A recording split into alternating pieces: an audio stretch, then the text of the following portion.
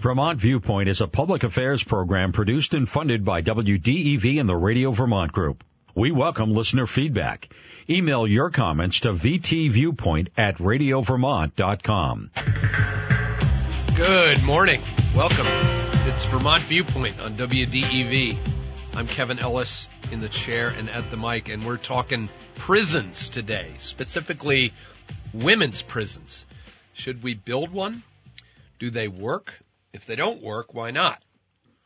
What's the goal of the prison in the first place? Is it just an extension of a justice system that doesn't work very well? And are there ways to do it better? We'll get into it all. From there, we'll head to D.C. for our weekly conversation with Bob Ney, and we'll ask him about Joe Biden's budget proposal and get the inside scoop on Fox News text messages from Tucker Carlson and others, among other D.C. subjects.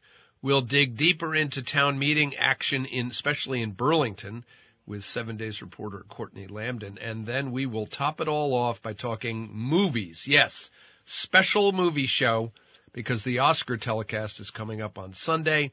And if you're a movie fanatic, Sunday is your night. It'll go too long. It'll be too late. You'll wake up with a hangover on Monday morning. But it's even with streaming and all sorts of other options and the absurdity of the celebrity self-congratulations that goes on that show, it's still fun if you're a movie buff. And we have a special guest joining us from California to talk about that. As always, we'll take your calls throughout the 2 hours. 244-1777 gets you through to me, and we will get to as many as we can. We are live on AM 550 and 96.1 FM and streaming on WDEVradio.com. It's Friday, March 10th. We have VT Digger, we've got the Times-Argus, 7 Days, the New York Times, and other assorted media in front of us and on our screen. The finals are set for the boys basketball playoffs at the Barry Auditorium this Saturday, and Central Vermont teams are well represented. In the D4 final, you've got Mid-Vermont Christian from Quechee playing for the title. Hayes and Union Wildcats play Winooski in the D3 final at 3:30, as you've heard from Lee Cattell on the morning news service. And I was at the Hazen semifinal game last night, in which they bested Thetford Academy. A lot of old friends of mine there. Hazen's a very good team, I gotta say. They are well coached. And Aaron Hill, I guarantee you, we're going to have Aaron Hill on the show, because he's been at that coaching at Hazen Union High School up in Hardwick for a long, long time, and he has a great program year after year. And at 7:30, the icing on the cake, 7:30 Saturday night, Montpelier High School plays in its fourth title game in 4 years in the D2 final. And guess what? I have tickets. So I'll see you all there. Please send me a wave or come say hello. I will be try sitting in my usual seat, which is down front row of the bleachers with the old timers, with John Pellegrini and a bunch of others. At the north end, across from the benches, we'll be there critiquing the referees, the coaching, the players. And we'll try to keep John Pellegrini, we'll try to keep him from rising out of his seat and doing what he's done in the past, apparently, which is when a ref makes a bad call, he'll take off his glasses and throw them on the court as a signal to the referee to get better eyesight. Those bleachers are great. Really great angles, but really, really uncomfortable. So when you're driving home, your back is kind of tightened up. But I'll be there. 7:30, Montpelier High School plays in its fourth title game in 4 years. That should be really exciting. A reminder that Bernie Sanders has secured a $3 million earmark for the Barry Auditorium to improve the infrastructure over there. New heat, air conditioning, and a bunch of other improvements all coming to the Aud. But let's make sure they do it right and don't lose the epic heritage of that place. So improve the infrastructure by all means, but don't change its essential identity. Greatest place to watch a basketball game ever. And I'll take your calls on that question. I just said it. Best place to watch a basketball game ever is the Barry Auditorium. Now, those of you from Philadelphia will say that the famous Palestra is just as good or better a place. The Anderson High School gym in Anderson, Indiana, is on that list. Patrick Gym, not a bad place to watch a game. Anyway, I'll take your calls. We'll have a running contest through the show. You know what another one is? Craftsbury Academy up in Craftsbury, Vermont. Great place to watch a game. Although I believe they have a new gym up there. I haven't been there, but I coached up there, and a three-pointer from the corner would generally hit the rafters in that old gym. Great place to watch and go to a game. Anyway, we'll take your suggestions. The rules are you can send in suggestions from anywhere in the country. I just said Anderson, Indiana. I believe Anderson, Indiana, or it might be Newcastle, has it's the largest high school gym in the country, if I have that right. Okay, so I'll see you at the Barry Aud at 7:30. Oh, I have a technical issue. I bought my tickets online, so there's now a sign at the Barry Aud saying, "Please have your phone ready to show us your tickets." I have no idea what that means, so I'm going to have a young technical person accompany me to the Aud to make sure that my tickets are valid on my phone. In other news, the Republican Party has sued the city of Winooski over its policy of allowing non-citizens to vote on social issues. Longtime Republican lawyer Brady Tensing filed the suit similar to the one against Montpelier in 2021, alleging that the power of votes by citizens is diluted when non-citizens are allowed to vote. We'll get into this with Courtney Lambden later at 7 days because Burlington passed a ballot item on town meeting allowing non-citizens to vote. In a refined plan, the state colleges are refining their getting rid of the books proposal. They're going to keep books since 2018. And Congressman Becca Balint, boy, she knows how to make news. So yesterday she went to a luncheon meet and greet with lobbyists in Washington, D.C., according to V.T. Digger. These meet and greets are a way of life in D.C., but now after controversy about Balint's receipt of contributions from crypto billionaires and her pledges not to take corporate money, Digger writes that Balint yesterday attended the event hosted by a corporate political action committee. And then, in what's just as interesting to me, Balint wrote a letter to the CEO of Ben & Jerry's, of Unilever Corporation, the conglomerate that owns Ben & Jerry's, demanding answers about allegations of child labor within Ben & Jerry's ice cream, dairy, milk supply chain. And so that I always thought attacking Ben & Jerry's was the third rail of politics in this state, and she just breached it. Very terse letter to the CEO of Unilever.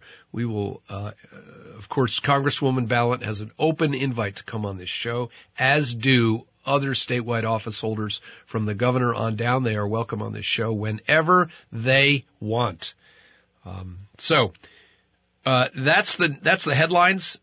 We will come back after this break You're listening to Vermont Viewpoint. I'm Kevin Ellis, and we will be coming back after the break to talk about women's prisons with the American Civil Liberties Union. You're listening to WDEV. Did you know that Radio Vermont Group Digital Services can create videos including drone footage? We've even won awards for our videos. If you'd like to learn more and see examples of our work, go to rvgdigital.com. Radio Vermont Group. We're more than just radio. We're back. Our guest is Falco Schilling, the Advocacy Director for the American Civil Liberties Union. Why would we have him on this show? I'll tell you. Governor Phil Scott has proposed looking into the idea of building a new women's prison in Vermont, probably in the northwest part of the state, but it's a little unclear at the moment. That would cost a lot of money, and the ACLU, under its Smart Justice Vermont campaign, wrote a letter to the legislature urging them not to go ahead with this, and Falco Schilling joins us on the show. Welcome. Thanks so much for having me today. So let's do the basics.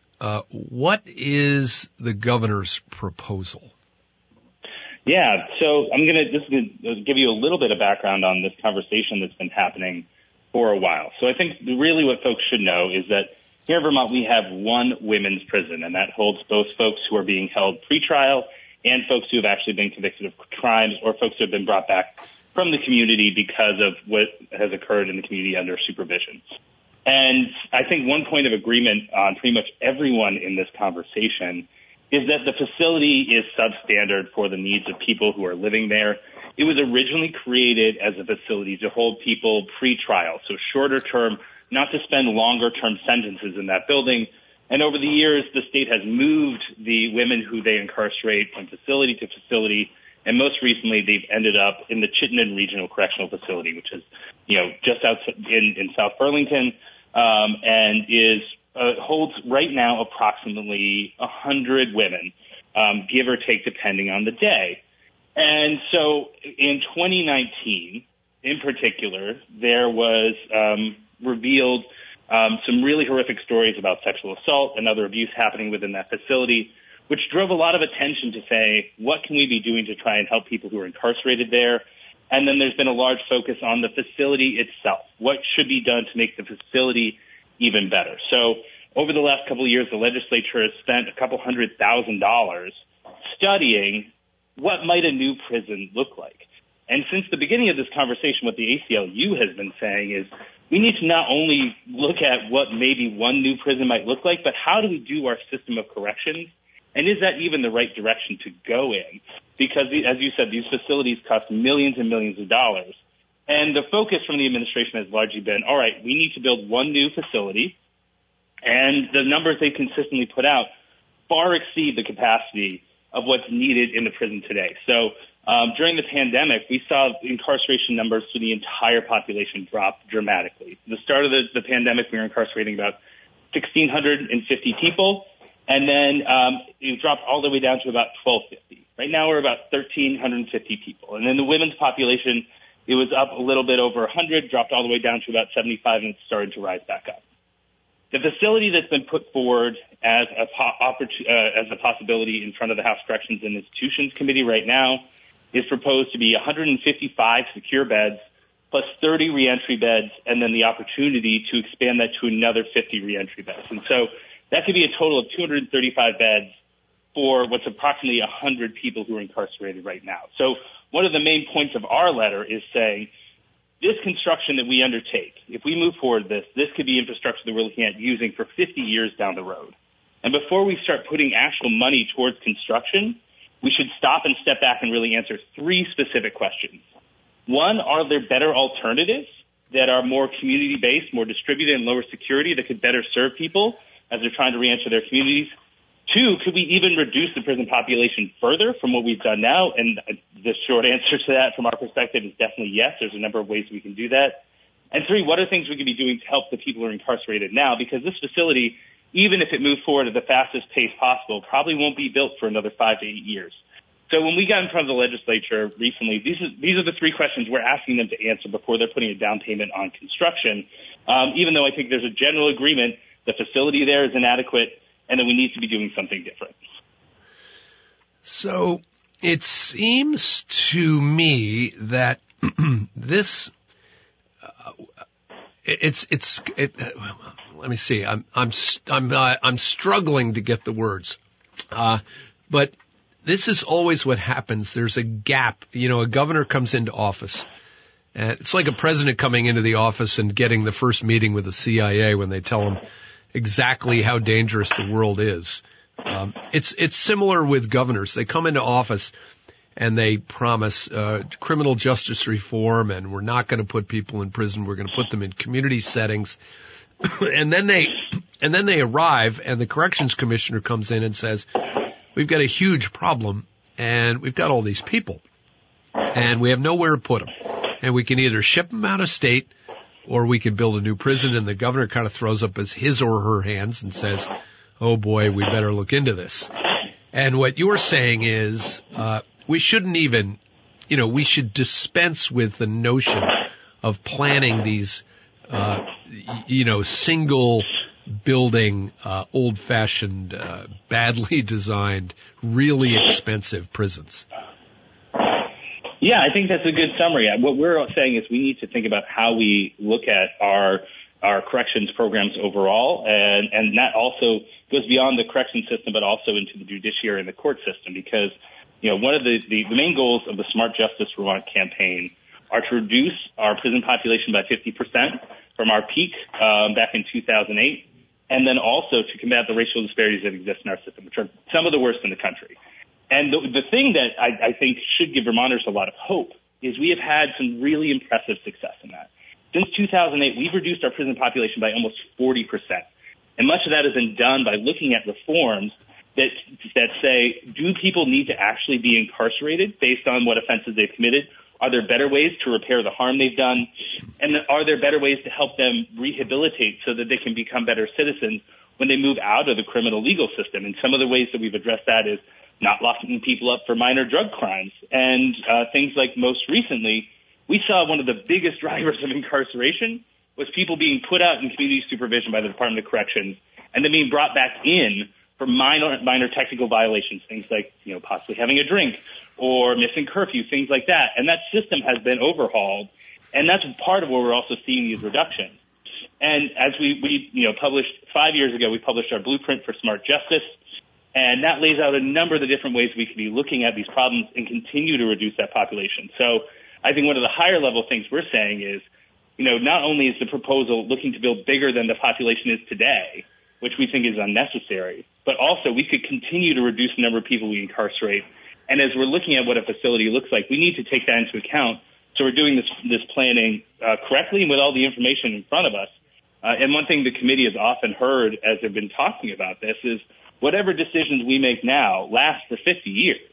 And so we think it's worth, one, trying to think about what we can do now to help the people who are incarcerated. And while we're doing that, make sure we're getting all the information to help decision makers think about what that system might look like. How many of those people actually need to be in a traditional prison setting? How many of those people might be able to be in their communities or in a lower security community setting with some oversight and some treatment that helps them build job skills and then work their way into the community and build those connections so that when they are released from an incarcerative setting or from the commissioner, the custody of the Department of Corrections, that they have the skills they need and they aren't cycling back into the system. And those are some of the things we're asking lawmakers to consider. We've been asking for them to consider this for a number of years. This is, not anything all that new, but we appreciate that it's getting a good bit of attention right now because the numbers that the governor are putting forward, I think, are raising some eyebrows and making people think about this. The actual proposal in the Capitol bill right now is saying we want $1.5 million this next year for planning and site selection of this prison, and then we want a $14 million down payment towards construction. And I think we've been moving along, we've been getting plans, and now people are starting to say, we're at the point where we're getting much closer to actually committing ourselves to this proposal. And I think it also goes beyond just the women's facility. What we've seen from the contractors who've worked with the administration have been brought in to think about this, they're also proposing a much larger facility that also would include about 600, incarcerative beds for men, and then and then a build out of the Springfield facility, a larger overall build of about 900 beds, which would come in at an enormous cost, even close to $500 million. So these, I think, are important questions to ask, not just about the women who the state incarcerates, but also the men who we incarcerate, since that's the largest, by far the largest proportion of people currently incarcerated by the state. And I think another thing just worth noting right now, no women incarcerated by the state of Vermont are being sent out of state. That's something that's happening with the male population. But I think we also need to look at how could we possibly bring those folks home with the hundreds of fewer people we're incarcerating than we were at the beginning of the pandemic. So I think especially if we have facilities that aren't in use and other options. So these are some of the things we're asking legislators to consider, and we've tried to put a menu of policy reforms in front of them that might help get at a lower prison population and options that will better serve people as they're trying to reenter the community and also repair the harm that they've done. Falco Schilling is my guest. He's the advocacy director for the Vermont chapter of the American Civil Liberties Union. We're talking about a proposal from the Scott administration to investigate the possibility of building a new prison. Falco, the number I'm looking at in the capital bill of the budget, which is considered by the legislature, and it's currently in front of the House Institutions and Corrections Committee chaired by the Dean of the legislature, Alice Emmons, who is from Springfield. She's a Democrat. She's been there for 1,000 years and knows exactly what she's doing every step of the way. What's the price tag on all of this? I see $15 million thereabouts for design and investigation, but then $71 million to actually build the thing. But you don't think that's a real number? Well, those are the numbers we have right now in terms of the action proposal what the administration has put forward. But what has also been shared in testimony by folks from the Buildings and General Services is that as we're looking at building new secure facilities, every single bed will cost between $800,000 and $900,000. So as we've been looking at it, if you try and take those numbers and you extrapolate, on top of 155 secure beds, that would come up above $71 million. I think it's worth asking questions about how does that play out? What do those numbers look like? But that's the rough estimate that's been given to the committee. And one of the things that's come up in the conversation, and folks have said over and over again, it's like, well, just don't worry about how many beds we're building. We'll figure that out later. We just need to keep moving forward. And as the ACLU and as others have said, I think the bed numbers are extremely important when you're talking about close to $1 million per bed. And also the idea that if we're building out these large facilities, the state's going to be wanting to use them. And if that's where the resources end up being put, because we have these larger facilities, these larger, newer facilities, it's likely that folks would end up being incarcerated longer because that's where the services are, as opposed to putting money towards building out some more of these services in communities across the state, finding more distributed housing, and looking at how many people actually really need to be in a higher security facility. So, if we're talking, this is a lot of money for a very small population. And that's one thing that we continue to highlight. It's almost the analogy I think of is building new highways. When you build a new 4-lane highway, it leads to more cars, not less congestion. And what you're saying is if you build a new prison, there's going to be an incentive for us as a society to lock people up to use that prison and make it worthwhile. Yeah, we're going to use the facilities we have. And I think that's, when this problem is being looked at by folks who are looking for efficiency within buildings, that's the solutions you're going to be getting is a larger, more efficient facility. But that's looking at more from a building perspective as opposed to a rehabilitative perspective. And what actually are the needs of folks who are incarcerated now, and what are their needs of their family and others. And that's one of the things that we're also really encouraging in this conversation, is to bring in the voices of the people who are directly impacted and the voices of people who are working with those communities right now to say, what is it that we actually need? We hear a lot about just lighting. I gotta break in, and we gotta cut to a break. You're listening to Kevin Ellis on Vermont Viewpoint on WDEV. We'll be back after these messages. We're back on VT Viewpoint on WDEV, the friendly pioneer.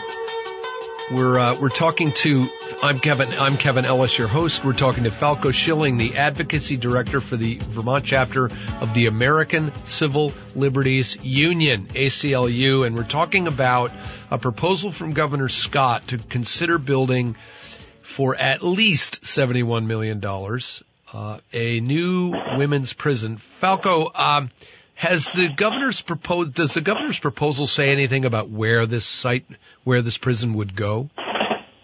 So right now, that is not in the proposal itself, and that's actually what they're looking for some of the money for, is to say, where might this facility be located? But if you look at some of the proposals that have been put in front of the legislature, I think you can get some pretty clear hints. So the legislature, they've contracted with this design firm called HOK, and they've delivered a number of reports to the legislature about how they think we should overhaul our correction system, not just looking at the women, but looking at the whole picture. And one thing that they've focused on is the idea of building a larger facility up in the northwest corner of the state, probably somewhere close to St. Albans. And this is something we've seen through a number of presentations, and nothing has been decided on the site yet. But I think that is where there seems to be a lot of interest coming from the administration and as well as the contractors that they've been working with. And that does raise some concerns just in terms of what that would mean for things like family connection. St. Albans is quite a bit away from places like Brattleboro and Bennington. And that's one of the reasons we want folks to think about, are there ways that we can create a more distributed network to help in terms of creating lower security but appropriate housing and rehabilitation options for people who've been convicted of crimes, to help keep them closer to families, and then also help connect them to resources to help them re-enter their communities. And when you look at our correction system as a whole right now, there are distributed facilities across the state, and that's one of the ideas. But with just one women's facility, that's harder to, we're thinking that same idea could be replicated, but on a much smaller scale. Okay, now, I hear you talking, I'm going to put on my tough on crime hat for a second here. And we've had the Chittenden State's Attorney Sarah George on this show at least twice to talk about reform of the entire system the way you're talking about. But I'm duty bound to say I meet people all the time who say, I will not walk down Church Street in Burlington at nighttime, and I won't walk through City Hall Park. You need to do something about these people because they are dangerous. Your way has been tried and it doesn't work. And there are just some people that you have to put away. So I think one thing to remember is Vermont continues to be one of the safest states in the entire nation. And so we have to contextualize that when people are sharing some of these things. But I think what's also worth remembering is we haven't really tried it, because part of how we actually get at trying to address crime is making sure that people have the services and the supports they need in the community before they end up resorting to crime, or those crimes happen due to a lack of resources for things like substance use disorder or mental health conditions. So I think that's the first place that we will often point to, and this is something we've said over and over again, is that if we really want to address crime, we need to be making sure that people have the supports and services they need, things like housing, access to mental health care, and access to treatment for substance use disorder. And at the same time, I will also note that when we're talking about the women's population who are incarcerated now, half the people who are incarcerated in that facility right now have not been convicted of any crime. And this is what we're seeing throughout our system right now. We're seeing an increasing number of people being held pretrial before being convicted, and that's driving up the numbers of people we're incarcerating. So, in this facility right now, we're talking about a population of about 100 people. And of that 100 people, 50 of them have yet to be convicted of a crime. And then when we look at the rest of the population, you break that down, there's a good number of those, some of those people, I think, are best served in a more traditional high security setting. And that's something that I know that some of our friends that we work with all the time might disagree with what that setting might look like. But at the same time, I think a number of folks who you talk to, the folks who are working in those facilities and working with these women, they say that's not exactly what they need. And by putting them in a facility like that just continues to re-traumatize people and makes it harder for them to actually re-enter society, you're going to be driving up recidivism rates and making it harder for them down the road. Because when someone goes into prison, they lose so much. They lose connection to friends and family. They lose the ability to earn livable wages. And then when they're put back into the community, they're put up against so many challenges, which sometimes leads them back into committing crimes because that's the only option they have going forward. So I think one thing I would just circle back to say is that we need to think about trying to prevent crime in the first place by making sure people have the supports and services they need, and then also making it easier for people to actually get out of the cycle of crime by making sure that when they have those supports and services when they re-enter communities. So this is okay. So what you're saying is instead of spending $73 million, or in your view, upwards of $500 million building a prison, why don't we spend some of that money on what's in front of the legislature right now, a paid family leave program, more money for childcare, universal school meals, and putting in place the kind of services necessary to keep people out of prison in the first place. I hear your argument. I'm fascinated by the political messaging of this to a society that has been raised on the FBI and Perry Mason and Lord knows what else. It's a hard switch for people to make. And look at the state trying to cite a tiny little juvenile facility in Newberry. The citizens don't want it. So this is a hard issue. Yeah, I think it's a hard issue, and I think one thing that we've seen recently is we've seen a major backlash to reforms that have happened in the last few years, especially after the murder of George Floyd, from folks who really want to go back to a tough-on-crime era. And this is not just something we've seen here in Vermont. We've seen millions and millions of dollars poured into especially the last round of elections to try and convince people that they're less safe than they are. And when you spend millions and millions of dollars on advertising, that can actually have an impact. And so one thing we have to keep focusing on is saying, okay, what are the evidence? What would actually make people safer? And when we look at that, it's making sure that they have the supports and services they need, as opposed to just trying to lock people up. That doesn't help reduce crime, and it actually exacerbates it in the long run. So the Democrats have a supermajority in the legislature. Where do you see this coming out? I mean, if you break it down simply, I can see that some Republicans would support such a prison, others, but overall the Democrats would not. But do you see this $15 million in the capital budget getting approved this session? Well, I think this is not actually a partisan issue. When I've talked to different legislators from I guess all three sides of the aisle on this issue, what we're really asking for is more information before we're spending taxpayer dollars. Yeah. And I think that's something that resonates with people who identify as more conservative, and then people across the entire spectrum. We've had some Republican members say that makes a lot of sense. We do need to gather more information, and there might be smarter, more cost-effective ways to do that, and they might come at it from different perspectives. But I think there are places where we can agree on this in terms of just better use of taxpayer funds and how we try and address the problems in front of us. I don't know how this is going to come out in the end, what this is going to look like, but I think what we're really asking for is pretty common sense. We're just asking for more information about how we could do things at a possibly more cost-effective way and more effective way to actually serve our state and our communities. And so hopefully that message resonates, across the political spectrum on all sides of the multiple aisles, and is something that can be taken up, because I know folks have said over and over again, we're not putting a shovel in the ground right now, but before we do that, we should make sure we have all the options and have thought about it thoroughly so we know what the best way to move forward is. I want one more question before we take a break and let you go.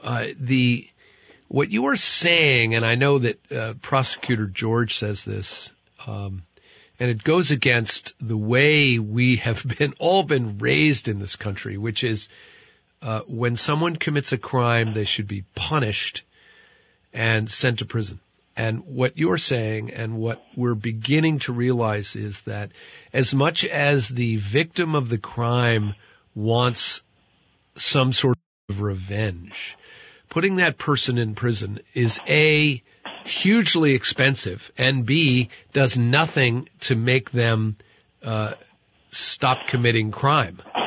So all it is an expensive non-deterrent of crime that doesn't help the victims in the end anyway. And I think one thing I push back on just a little bit is many of these cases, that's not what victims want either. Right. They want to see someone actually admit to the harm that they've done and do work to try and repair it. And that's why we have tried to build out a system of community justice centers and other ways to divert people away from incarceration in the state. And that is, so I think on top of that, on top of the financial costs and the actual needs, focusing on trying to repair harm as opposed to a punitive system is what we're trying to advocate for as we look at the system as a whole. Okay. As we say around here, serious subject for serious people. Falco Schilling, thank you very much. Falco Schilling, the advocacy director from the ACLU in Montpelier. It's good of you to join us. We'll be talking about this down the road. Thank you. Thank you so much for having me. Love to come back. All right. We're going to take a break and come back and kibitz about that a little bit. We'll take your calls, 244-1777, and we'll be right back. You're listening to Vermont Viewpoint on WDEV. We're back. I'm Kevin Ellis. It's RITI Viewpoint on WDEV. We're talking about whether the state should build a women's prison somewhere for $71 million or more. I'm taking your calls to talk about it. 244-1777. Should we build a women's prison? We're going to the governor wants to spend $15 million investigating the idea and $71 million building it. And the ACLU says it'll be much, much more expensive. So let's go to the phones and talk about this. Fred, you're on the line. Welcome to the show. Good morning. Morning. It's high overcast here in Newberry. Well, it's clear as a bell here. Yeah, lucky for you. Hey, look, it's very interesting. You got the state police, the Vermont State Police, and then you have the Vermont, the Bureau of Corrections. And yep. It's unbelievable. This is just unbelievable. It is so difficult to get into the state police. You'll have to admit it. They don't take any Tom, Dick, and Harry. It's very difficult to get into state police. But Department of Corrections, that's a whole different story. I mean, it's easy compared to the state police to get in there. Department of Corrections, they have to deal with the most vulnerable people in society. So anyway, and they don't get paid very much either. But the state police, they make a nice living. So I don't understand why, to qualify for Department of Corrections, you shouldn't have to be as strictly looked over as the state police applicant is. It just doesn't make any sense. Well, does it make any sense to you? Well, Come on, you know. Well, both police and corrections officers are a very difficult job. I don't know. That's right. I agree. I agree. But the problem is, being a correctional officer is a more difficult job, and the state knows it, but the state knows they can't get anybody to do the job. So they don't pay them very much, and they don't test them to find out what kind of people they are. Well, there's a chicken and the egg. Fred, thank you for the call. It's a chicken and the egg thing, I believe, which is, a correctional officer should be paid more, and if they were paid more, you would attract better candidates. Same with teachers, same with sports coaches, same with radio show hosts.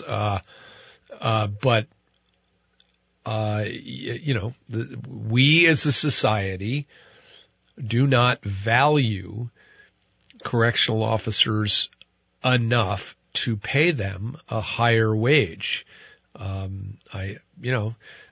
We have an argument in this society about whether we pay teachers. I know people who say we pay teachers too much. And then I know other people who say, teachers don't get paid enough. And if you paid every teacher a starting salary of $100,000, you'd attract better teachers. So it's a tough one. I don't know. That's another piece of this. Should we build a new prison argument? Staffing those facilities is very, very tough. But that's what's going to be covered in the governor's study that he wants to do, that is sitting in front of the legislature right now. Should we spend $15 million investigating whether to build a 100+ bed women's prison?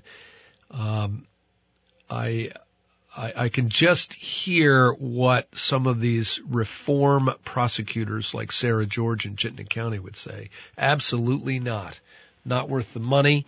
And the new argument that I'm hearing that, like everybody else, I grew up on cop shows and the FBI on Sunday nights, get the criminal, lock them up.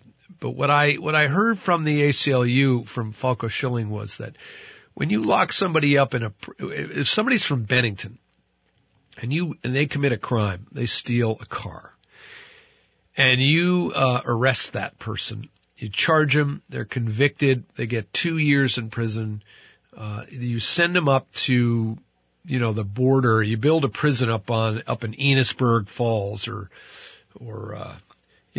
Alburg, up near the border. That person is away from their family. That person is, communication with their family is difficult. And the data is beginning to show that because of those impediments, rehabilitation is more difficult. And they come out of that prison angrier and more and less educated and less skilled and more susceptible to committing crime again. And that's not good for anybody, no matter what your politics. That's not good for anybody. So I can see, I'm trying to put my very conservative, Republican hat on here and say, maybe we don't want to spend that money. But here's the problem. It's a tough political message to deliver to say, when somebody steals your car, we're going to put them on probation and we're going to send them to a rehab program for mental health and drug addiction. And because we think that by doing that, they're not going to commit crime. There are people who are victims of crime who want those people put away. And that is a part of society that it's a reality and we have to deal with it. And you know what? That's why we have a legislature and they're going to deal with this. We're going to go to a call from Kathleen, who's on the show. Welcome, Kathleen. Hi, thank you so much for having me. I raised my children well, college, everything, but I have one that is on opioids and has been addicted to opioids. College or not, kids are great. I didn't mean it like that. Sure. But anyway, she's on opioids, and she went to jail, and she relapsed, and she went to prison. And we're just a normal middle-class family, and she's in prison, in Alabama, and it's tough. And I think that, and she's also in prison with, other criminals, not only opioid. Opioid is such a crisis. Anyway, the people that I have contacted that work there, the guards, they have to love what they do. Just as a radio host has to love what they do, and you're very good. I love listening to you. You have to love what you do because they're very compassionate if they do. I've talked to some that have just consoled me over the phone and consoled her and brought her to the phone when maybe she wasn't supposed to be allowed to be on it. I just wanted to say that whether you work in the emergency room of a hospital or a prison or a teacher, if you love what you do, then you're okay with the pay, and hopefully the country would recognize, maybe pay a little bit more so that people can love what they do and not work 2 jobs. And that's all. Thank you. Thank you for the call. Kathleen, you are what makes this show really, really fun to do. You have a show and you think, we're going to have the same old arguments, the same old discussion, and then somebody calls in with the courage to talk about a personal issue like that. She's dropped off the line, but love to talk to her more in the future, because there's an example. Her daughter committed a crime. She's in prison in Alabama.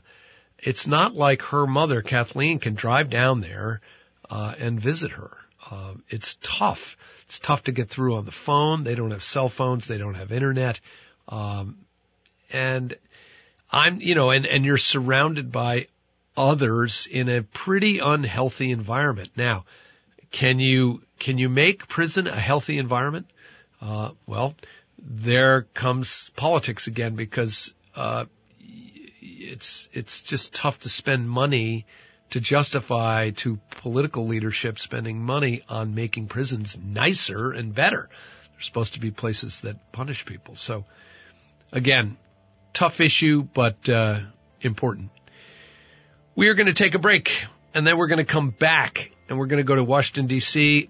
With Bob Ney. I'm Kevin Ellis. You're listening to Vermont Viewpoint on the Friendly Pioneer, WDEV.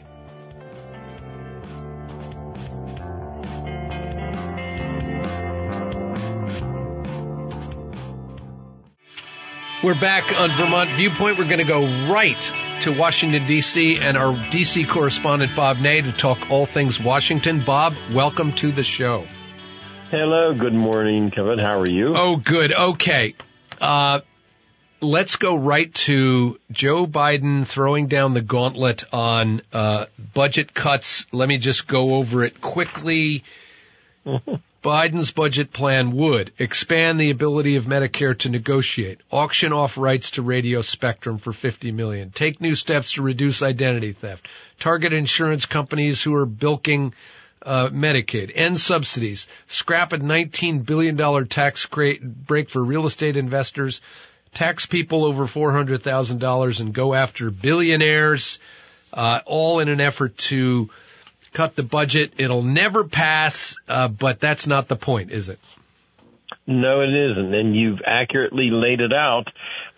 It's twofold. One, President submits a budget. That they need to do that. It needs to be something real that they actually believe in.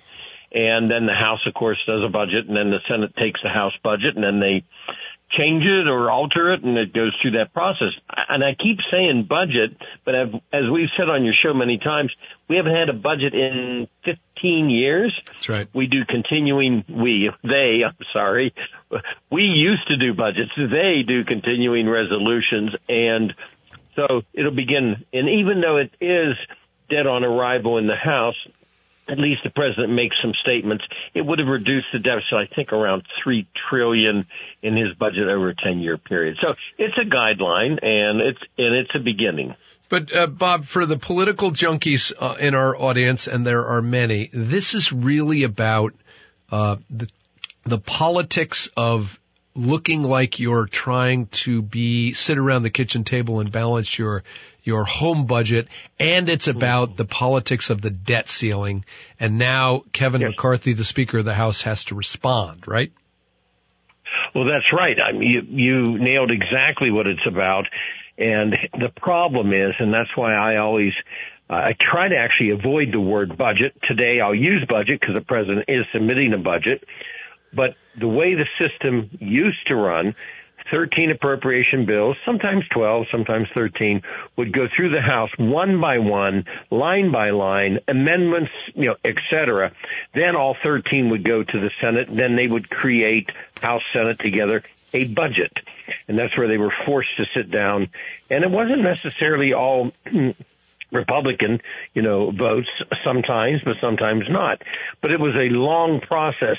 Now what happens is people hear, debt ceiling, we're going to go over the edge, we're on the brink, and then Congress, quote, solves it, the House and Senate. But the word you'll hear is not budget, but continuing resolution. They spend a little on domestic, they spend a little bit on defense, and then they, quote, kick the football down the field without doing budgets for the most part. So maybe this year, maybe, at least that's a commitment from the Speaker of the House, there'll be a budget process.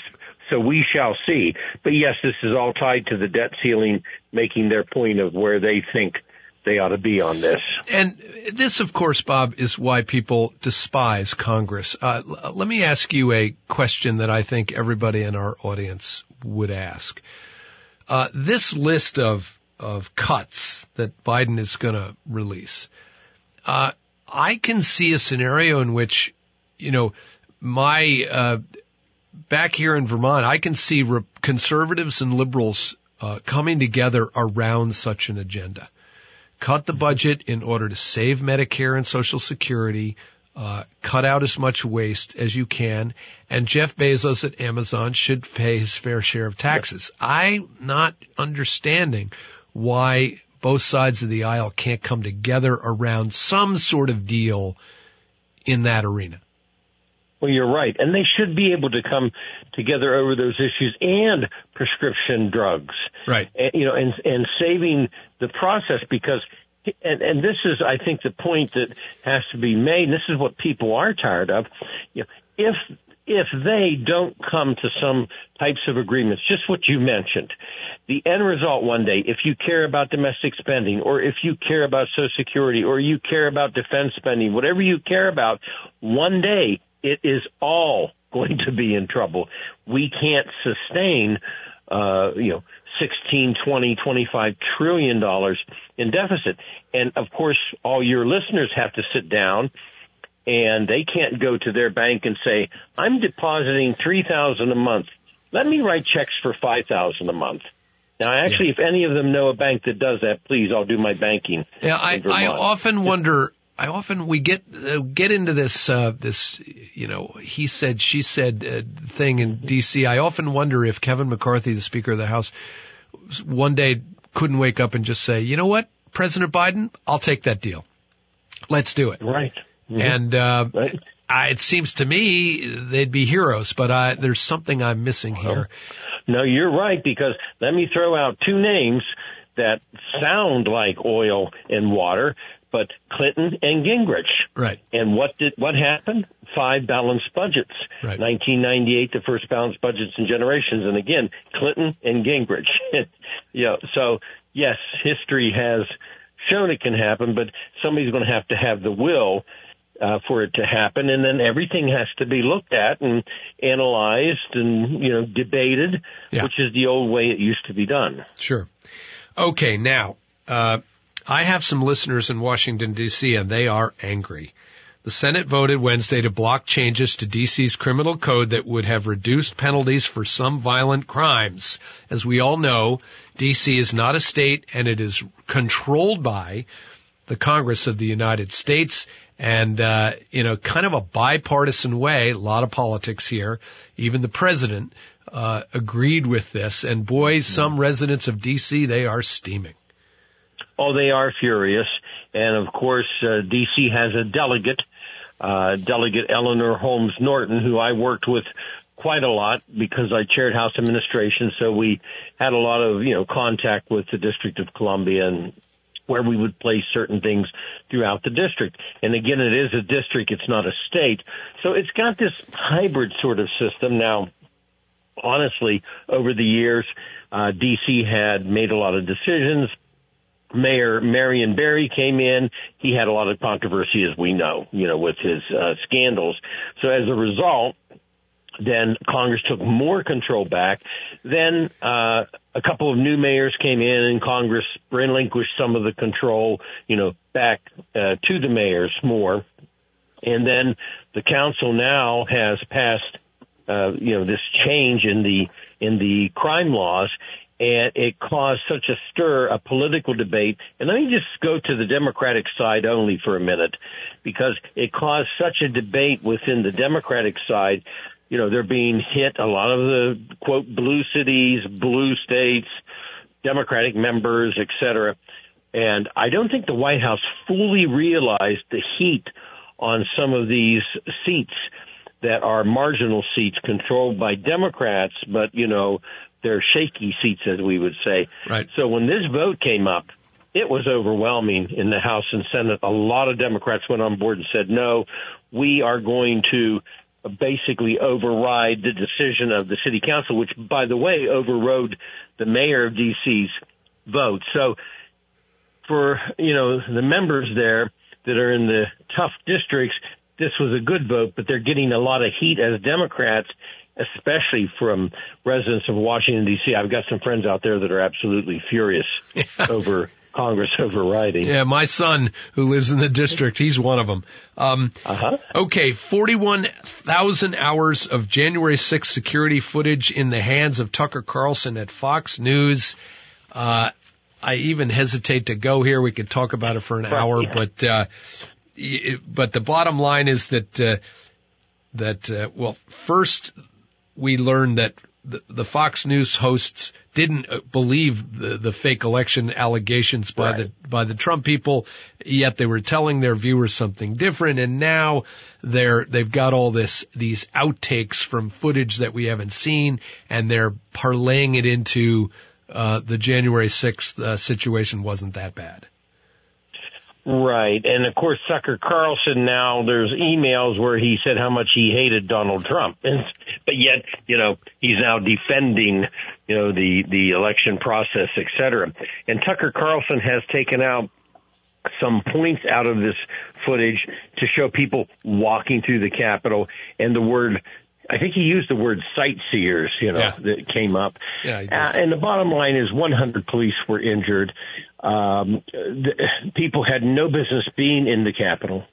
That's just my opinion, but I used to be in charge of the House side for the Speaker when I chaired House Administration. I was in charge of the Capitol Hill Police. 100 police were injured. A policeman died.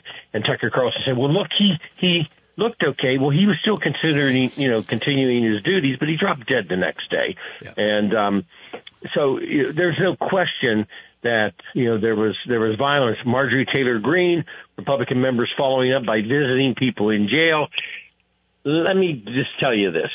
Inside Washington, if they could speak as I'm speaking now, a lot of Republicans want this to go away. They want it to stop. They don't like this. A lot of members of the House and Senate. But Tucker Carlson, it's ratings, and so he is doing what he wants to do with the footage. But the bottom line is, it is very hard to say, these were sightseers. Really nothing happened that day. I mean, we can see the vast majority of the footage. We've seen it. Yeah.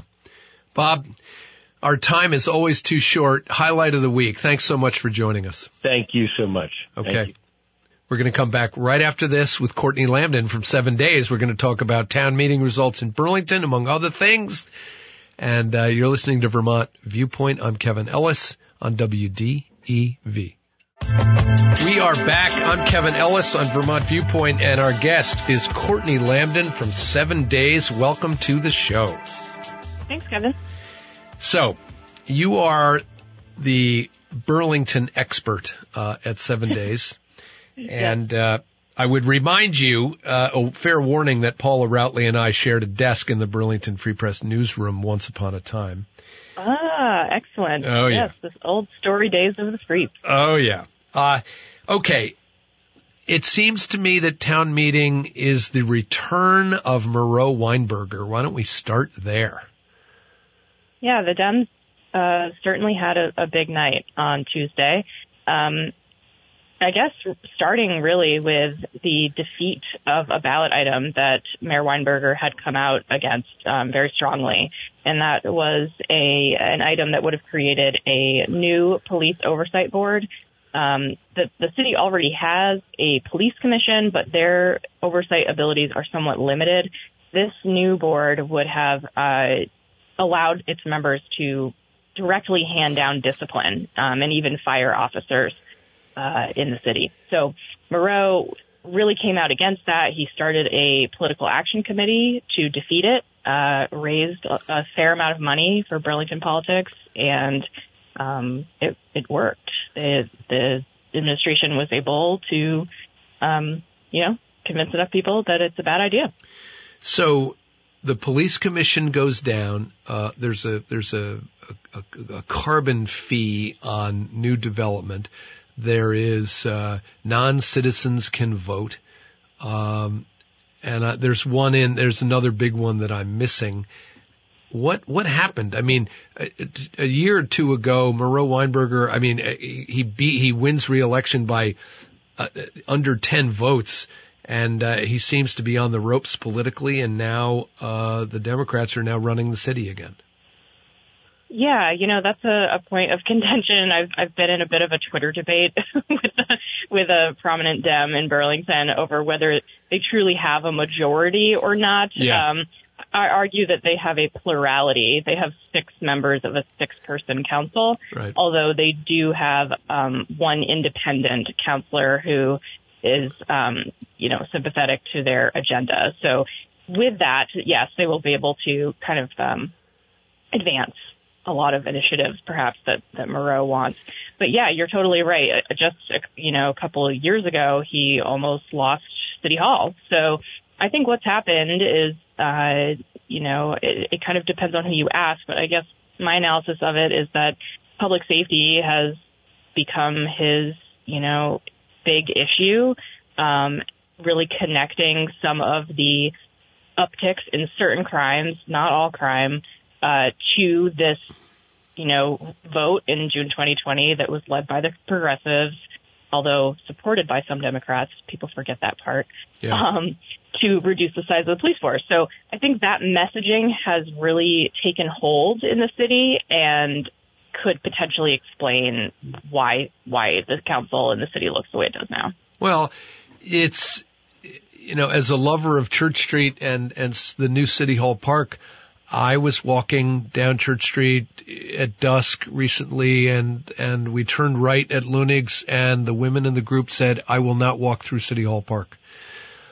And when that starts happening, the facts be darned, it casts a pall over people, and it hurts the city. And I'm not surprised that the Mayor Goat went in that direction and that this happened. Yeah, we certainly hear a lot about that. There are the statistics, and then there's how people feel, right? Which is much harder to measure, but is still a real thing, a real feeling that people have that you can't really argue with. So, if people feel unsafe and they feel that the mayor's plan will make things better in Burlington, then it's not surprising that they would vote the way that he would want.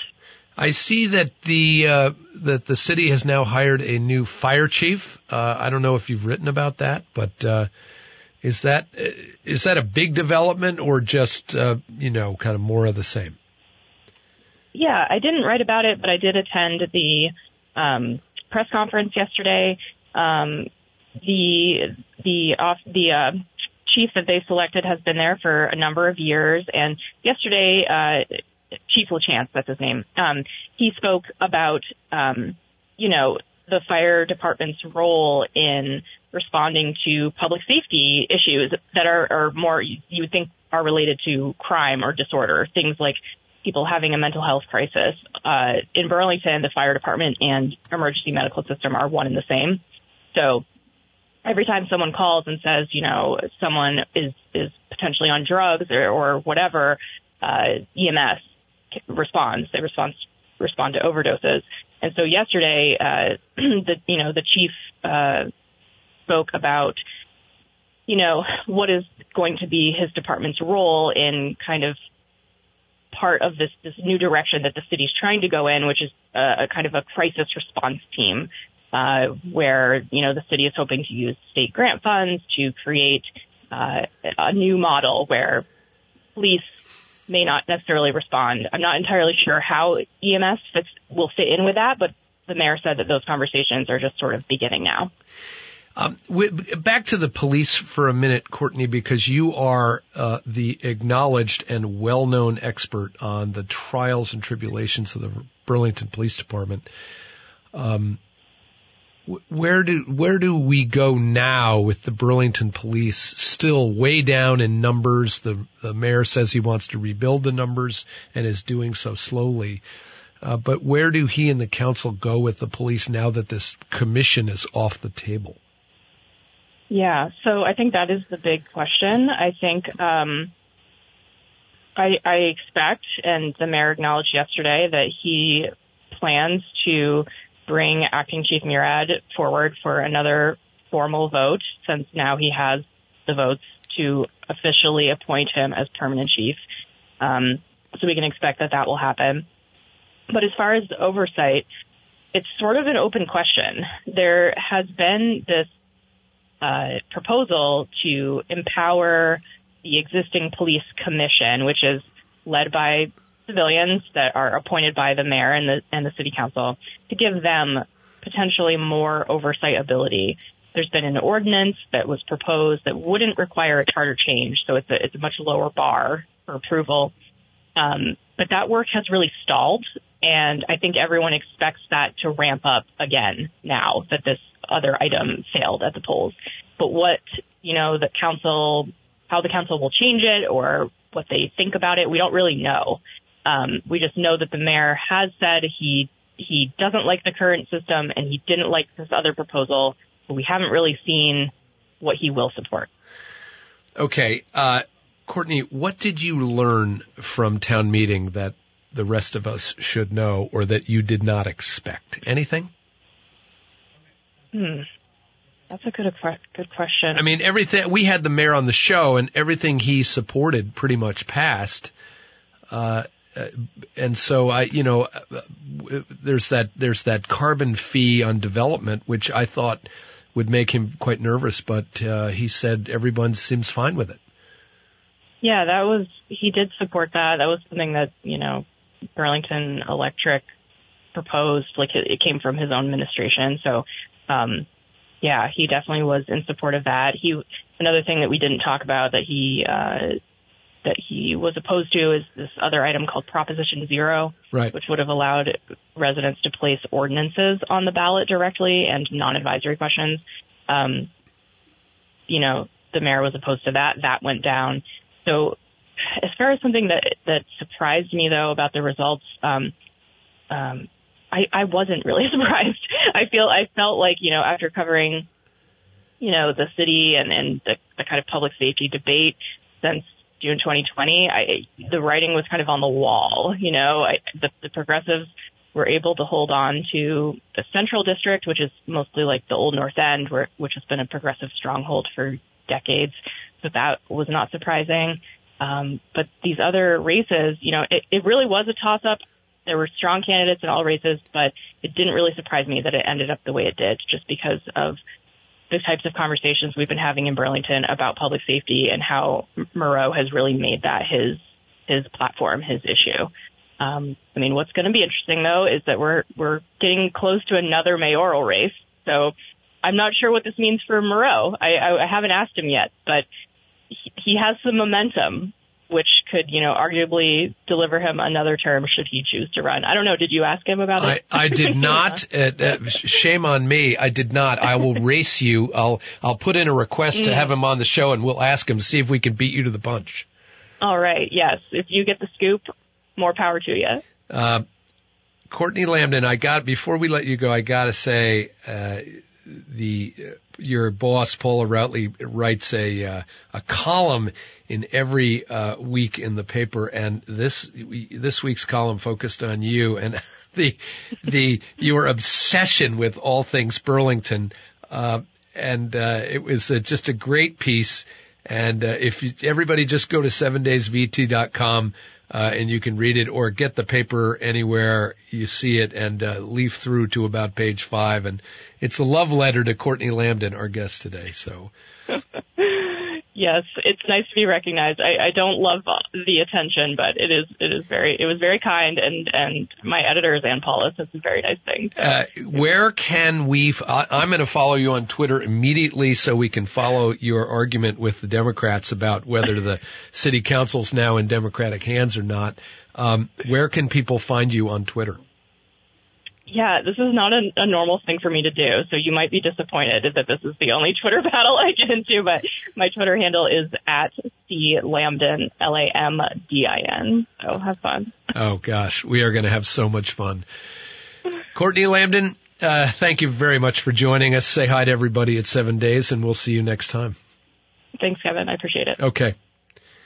It is a great example of local journalism fueling and strengthening democracy. When you've got people like Courtney Lambdin on the beat and on the case, and boy, are they irritating to the mayor, the police chief, the fire chief, the city council, because they're asking the questions that politicians just don't want to be asked because it's just in their nature. But they do it, and we honor it. And Courtney Lambdin in 7 Days, doing the job. Thanks for joining us. We'll be right back. You're listening to Vermont Viewpoint on WDEV. I'm Kevin Ellis, and we are coming back to talk about the Oscars and films with film critic and book editor and raconteur Keenan Ellis. You're listening to WDEV.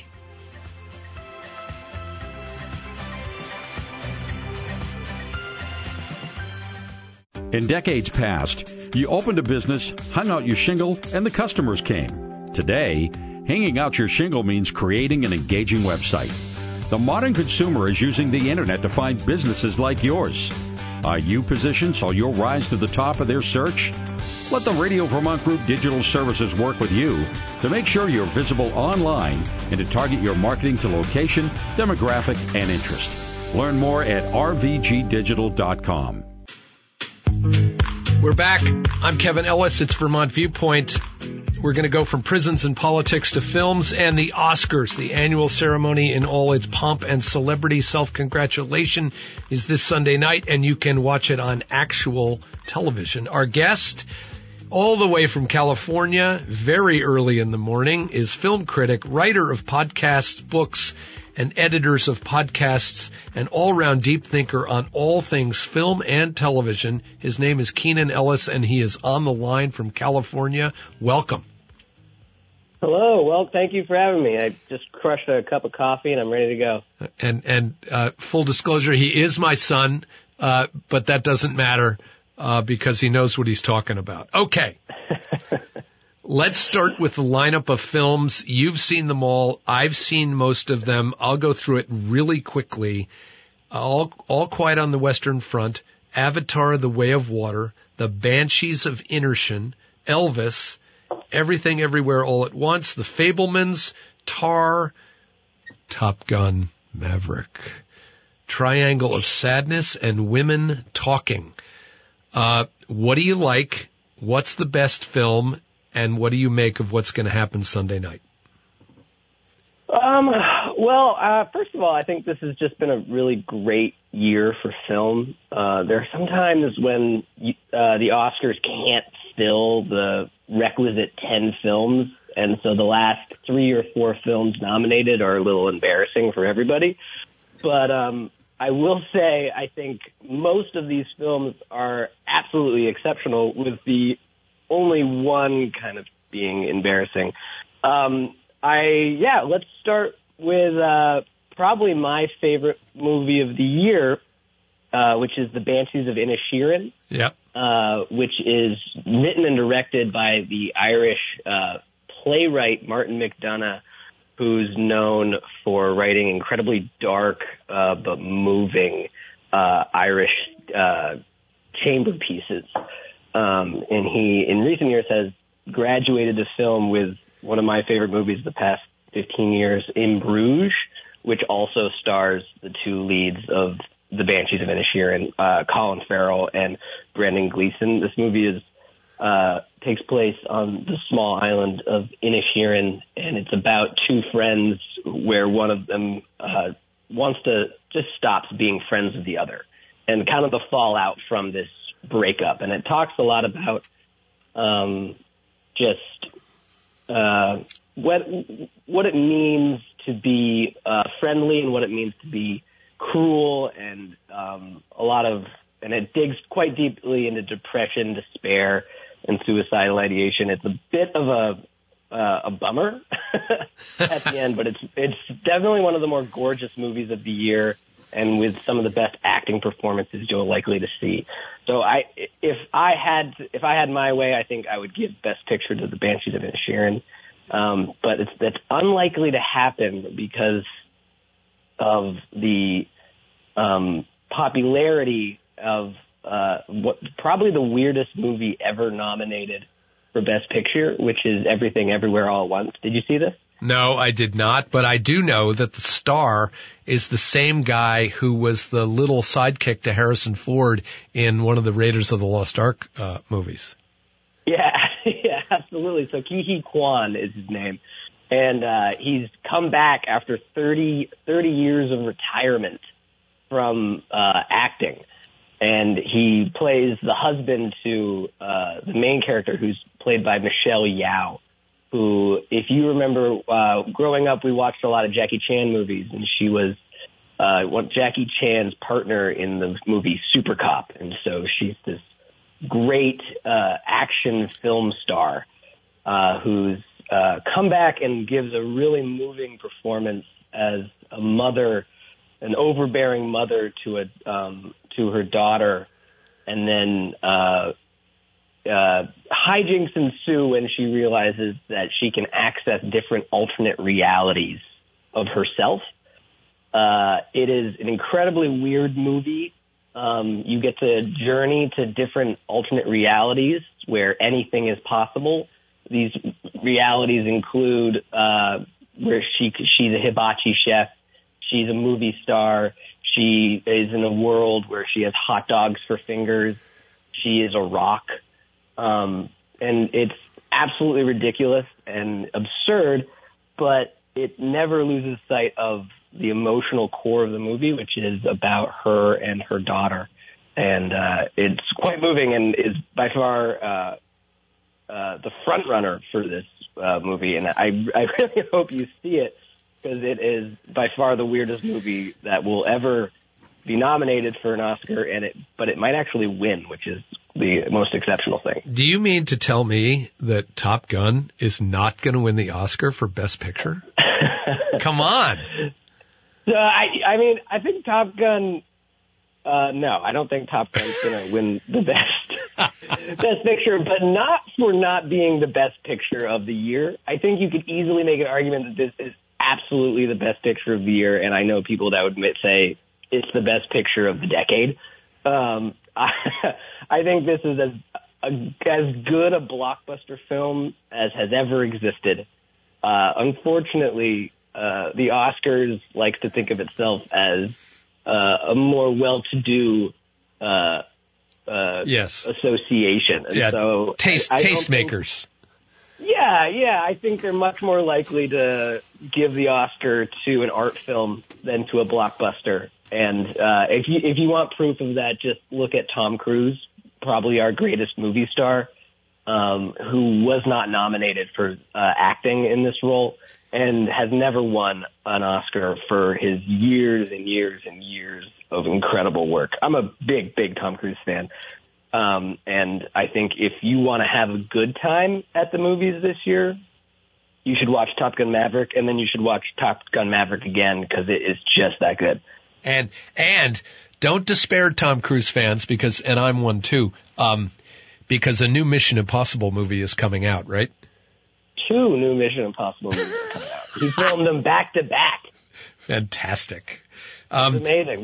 There's a 10-minute documentary on how they filmed him driving a motorcycle off of a cliff. I saw that. It's honestly, that 10-minute documentary is better than the movie Elvis. Okay. Oh, speaking of Elvis, I love the Elvis movie, and you don't like it. Tell us why. It's directed by a guy named Baz Luhrmann, who I have had I wouldn't call it a love-hate relationship with. I would call it just a hate-hate relationship with most of my entire life. He's directed movies like The Great Gatsby, Moulin Rouge, Romeo plus Juliet, and he's the ultimate style over substance director. I've find his movies to be filled. I want to be fair because I know a lot of people like this movie quite a bit. I personally don't, and this is the great thing about movies. It's all about taste. And if you like Baz Luhrmann, if you like these movies, good for you. Continue watching them. I find it to be Baz Luhrmann running around and throwing glitter in my face, and it's uncomfortable. It's interesting for people of a certain generation, and I'm one of them. Elvis is sort of central to our lives, and I had not realized that basically after he became successful, he basically gets locked up in a contract in Las Vegas playing to the crowds every night and gets hooked on drugs and can't get out of the contract and can't go back to play the music he really likes doing. And that was an incredibly sad revelation in the movie that I really didn't know about.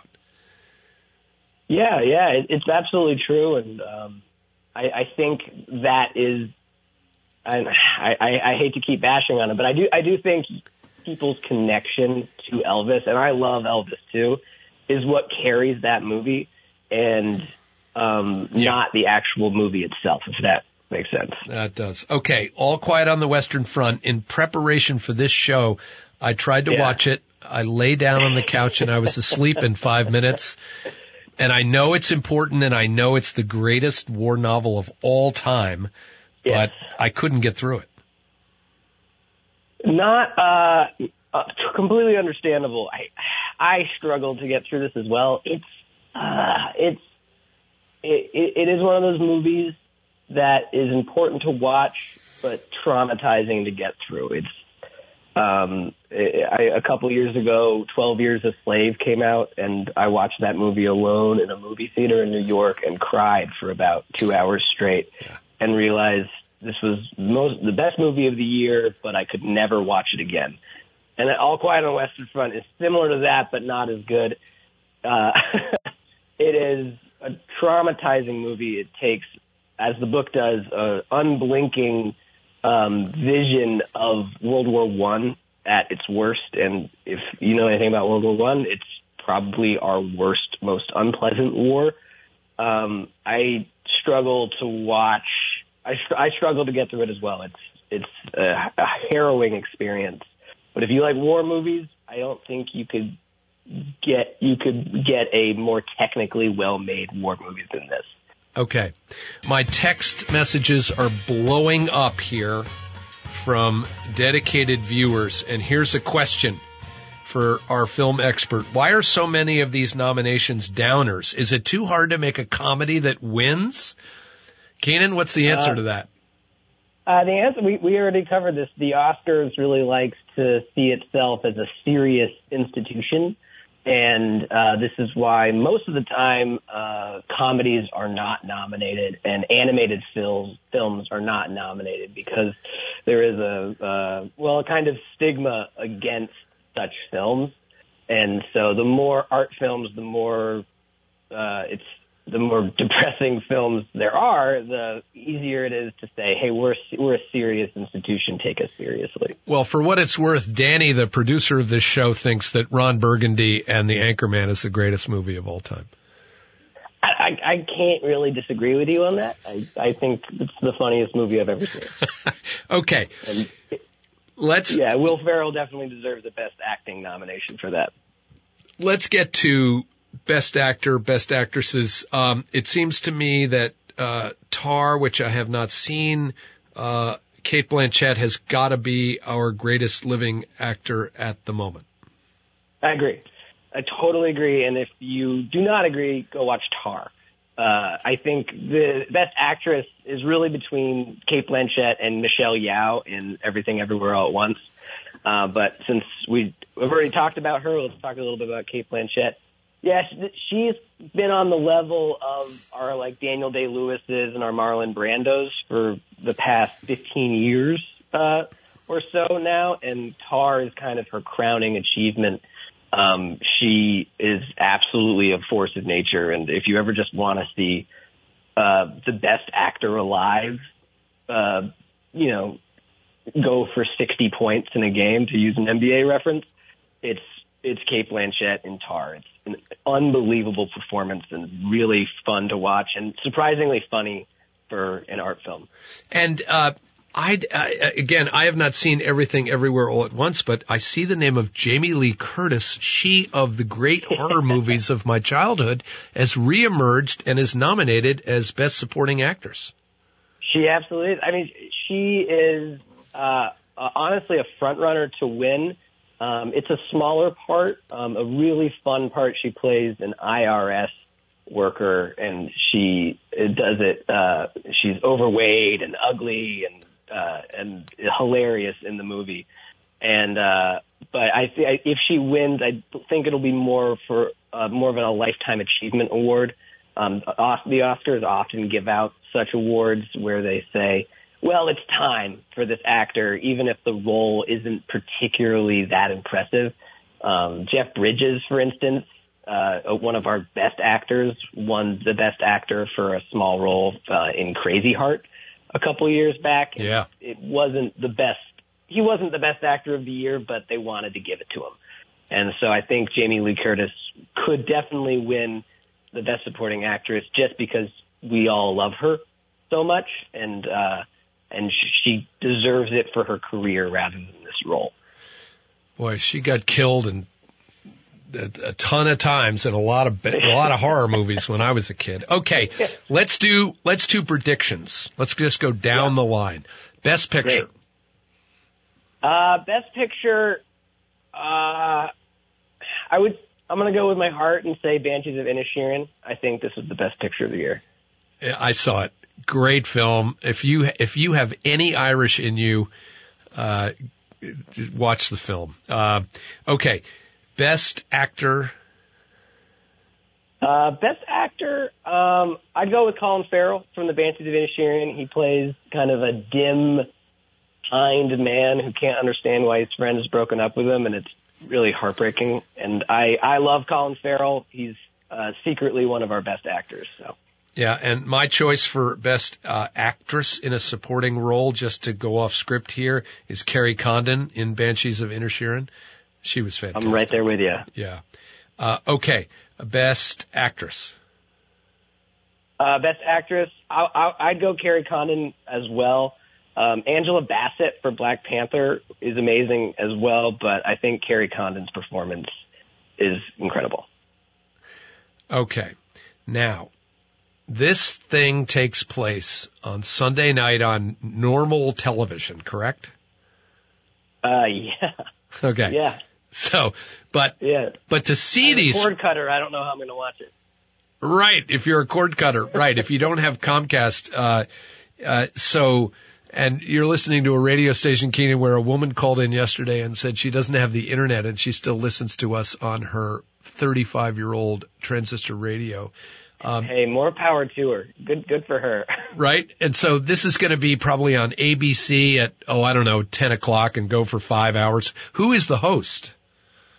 The host is Ariana DeBose. I'm going to butcher her last name. She won Best Supporting Actress last year for West Side Story.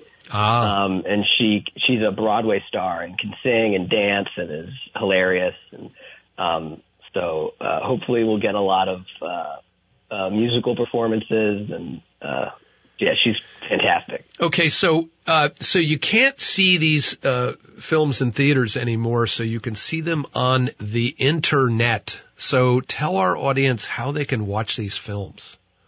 You can rent them all on Amazon or Apple TV if you want. The Banshees of Inisherin you can find on HBO Max, Everything Everywhere All at Once. You can watch on Paramount Plus or Hulu. Top Gun Maverick you can also watch on Paramount Plus. Tar is you can rent on Amazon, as well as Elvis. I don't think you should watch it, but if you want to, it's on HBO. Avatar: The Way of Water. I really suggest watching this on as big a screen as possible, and James Cameron is making sure that you cannot watch it on the internet. You have to go to the movies. All Quiet on the Western Front, you can go to Netflix. The Fabelmans, I just watched this the other day by Steven Spielberg. It's quite good. You can rent that on Amazon. Triangle of Sadness you can watch on Hulu. And Women Talking you can watch on Amazon Video. I know I went through that quickly. But can't instead of Medicare for all, can't the government just do films for all so we have one streaming service? It'll probably be really expensive. That's a much bigger show. We need a lot more time to cover that, but we do seem to be heading back towards a single streaming service, or at least a package that basically is just going to be cable TV again. Yeah. So we're going back in time to cable TV. And we will discuss all these issues after the Oscars. We'll have you back again right in this slot. So enjoyable to have you, Keenan Ellis. Thanks for coming on. Thanks for having me. Okay. There it is. There's your guide, your roadmap to the Oscars Sunday. I might have to go to somebody's house and watch. That is our show for today. Thanks to Keenan Ellis, Courtney Lambden, Bob Ney, and Falco at the ACLU. What a great show. You can email me at vtviewpoint@radiovermont.com. Remember, this show becomes a podcast where you can listen on your own time at wdevradio.com. Click on the podcast button and please like us. You can find me at kevinkellis.com. You can subscribe to my weekly newsletter, which is called Conflict of Interest, and subscribe to my podcast, which just dropped today. First guest, Maggie Haberman, who appeared first on this show in Waterbury, Vermont, and we are taking her over to the podcast. I'm on Twitter, where I'll follow Courtney Lambden about all things Burlington, and I'll be back next week. As always, we're going to talk COVID and masks with the founder of the N95 Project, Ann Miller from Essex, Vermont. As always, we'll talk politics and the nation, the snow in my dooryard, and everything else on my mind and yours. Remember, Barry Auditorium, D4 game at noon, D3 game at 3:30, and I will be at the Montpelier game, the final, at 7:30. I'll probably line up at 6 to get in the door. I've already bought my tickets. They're on my phone. Don't really understand how to show them the tickets on my phone, but I suspect there'll be enough young people that can walk me through it. See you at the Barry Aud on Saturday night. Our show is directed, produced, engineered, and managed by the master, Danny McGivergan. Thanks so much for joining us. I'm Kevin Ellis. We'll see you back here Wednesday on Vermont Viewpoint, live radio on the Friendly Pioneer, WDEV.